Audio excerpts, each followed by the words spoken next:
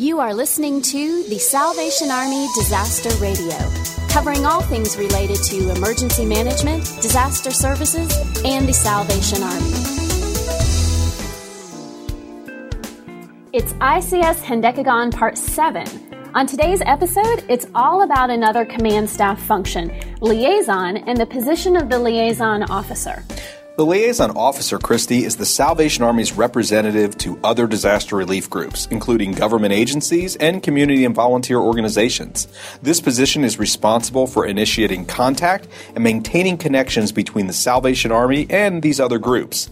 And it's the role of the liaison not just to share information, but to also collaborate and build cooperative partnerships between agencies.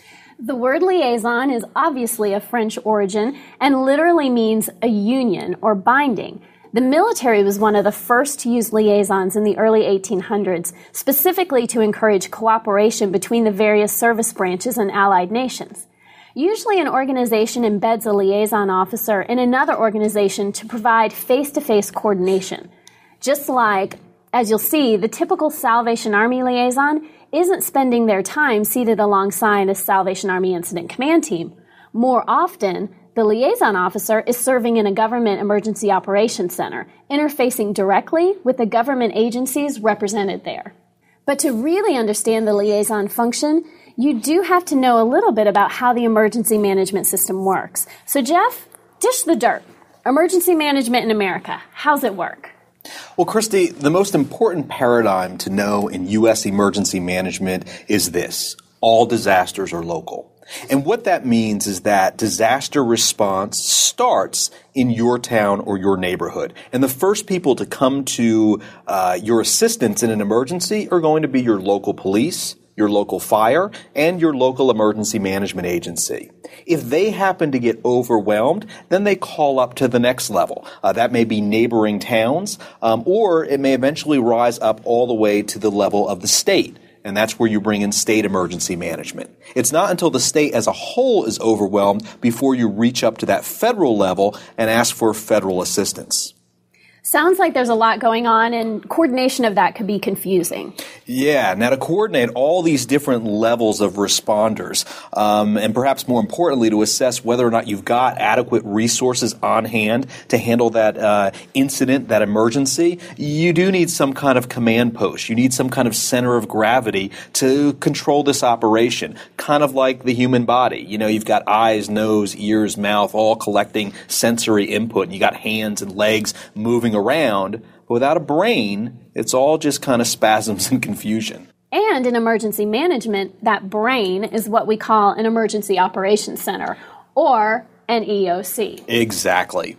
Now, these county EOCs are basically big rooms.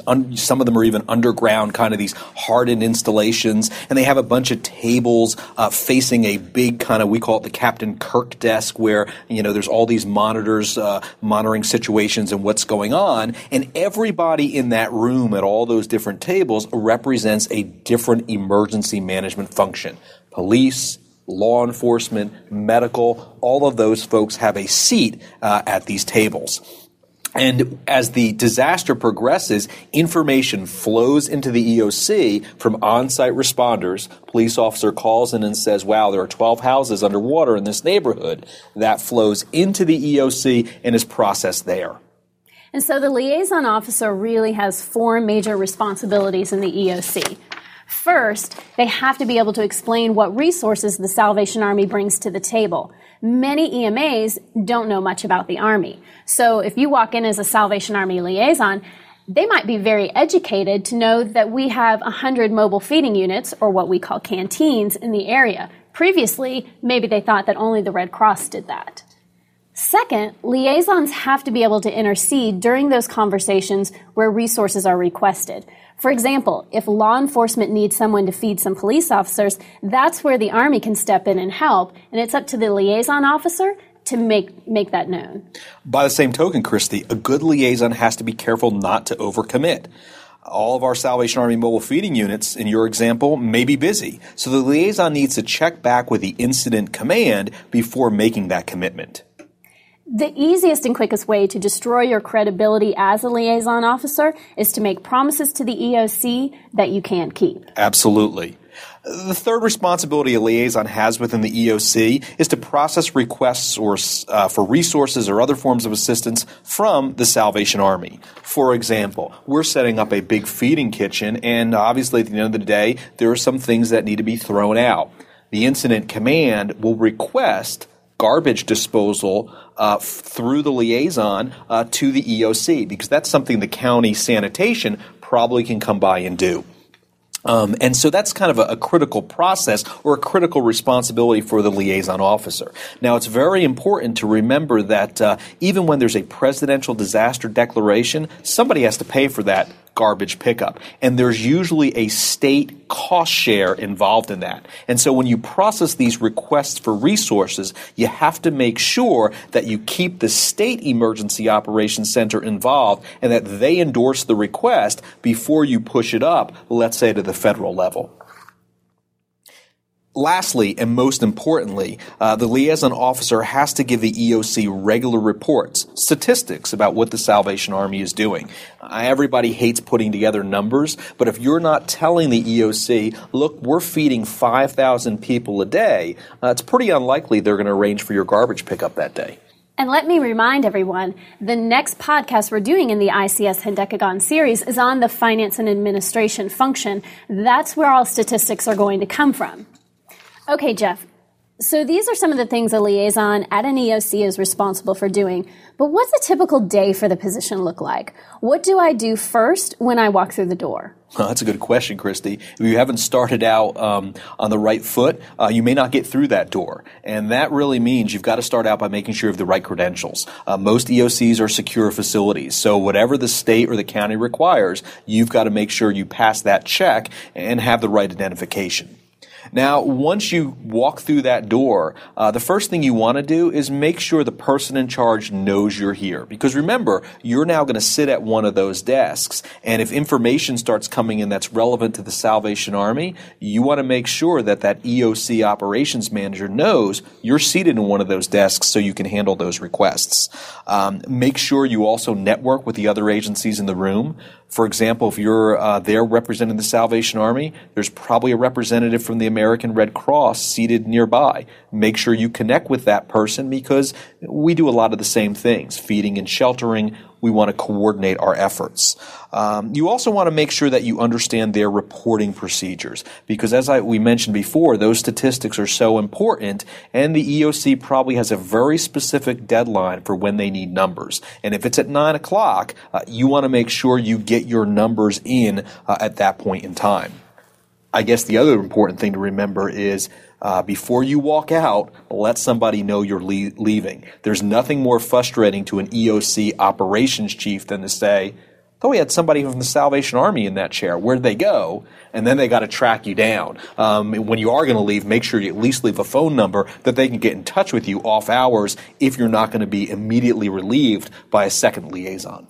So with so much happening inside of the EOC, it sounds like our liaisons are pretty much locked up within those hidden bunkers for the duration of the disaster, right? Well, I think some of our liaisons probably wish that were the case because probably the food is better in the EOC than just roaming around in the field. But there are a couple other places they do have to think about and pay attention to. For one thing, if there is a presidential disaster declaration in effect, while there may still be activity at the EOC, you also may be setting up what we call a joint field office or a JFO. And that's where the feds and some of the state people are going to come in to really control the disaster relief operations. So you may need a liaison to head over to that JFO pretty quickly. And then there's VOAD, Voluntary Organizations Active in Disaster. This is an association of charitable disaster responders, and most states have VOADs. You want to be plugged into a VOAD so you know what these organizations are doing. And eventually, once you go through the response phase and into recovery, a lot of the cases that slip through the cracks are picked up by the voluntary sector, and they do those through unmet needs committees. And sometimes a neighborhood will start its own unmet need committee where the members of VOAD and the different organizations come together to see what they can do to help. Or sometimes a VOAD actually starts this unmet needs committee on behalf of the neighborhood.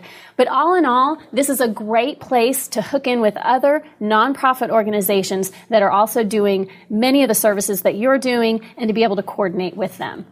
With all that on his or her plate, the liaison officer is a pretty special person. You know, when we look at who we choose for these positions, there's a couple of key things that I look for. As you mentioned before, first, they have to be knowledgeable about the Salvation Army. If you don't have a good grasp on the types of services we can offer, what types of things are necessary to support those services, you can't really explain that to an emergency manager. And a lot of time, that's what you have to do is educate the EOC. Here's what we bring to the table. Here's what we can do to help you. And in return, here are some things that we need to make our operation run smoothly. Well, on the flip side of that, they have to know emergency management and to be able to communicate with emergency management agencies in their language. That means taking a lot of FEMA independent study courses on the side so you know the difference between an ARF and the NRF. Yeah, and for the uninitiated, an ARF is an action request form, and the NRF is the National Response Framework. In some jurisdictions, government officials won't even let you through the door of the EOC without having a prerequisite number of FEMA courses so you know exactly what those acronyms mean. You're right. And third, Jeff, it takes a very special personality type to be a good liaison. You do have to be extroverted and a little gregarious. A good liaison is able to meet people and build strong professional relationships, sometimes in a very stressful environment. You also need to understand and respect the limits of authority.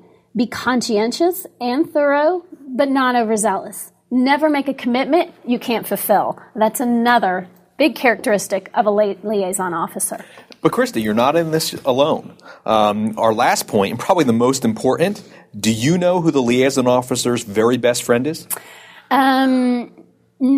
Do they get, a dog, a parrot, or some kind of mascot? They should be so lucky. No, actually, probably the best friend to the liaison officer is your FEMA Voluntary Agency Liaison, or VAL. Now, once you get a presidential disaster declaration, and that's one of the keys, that has to come into place before the VALs are deployed, these are the folks that come on site and are charged by FEMA to work with the voluntary sector and make sure that there's a good integration between government responders and the voluntary nonprofit organizations. And so if you're running into a problem navigating this, the disaster response request process, for example, or you're having trouble getting plugged into those unmet needs committees you mentioned, go see your FEMA VAL and they can help you out. Well, I can see why a VAL is useful, but I still think they should get some sort of pet or mascot. Maybe like, liaison is from the French. French poodle? French poodles, yeah, Pepe the mascot. All right, I think that'll close us out for the day. Woof! Wow. Thank you for listening to Disaster Radio. We welcome your questions or comments.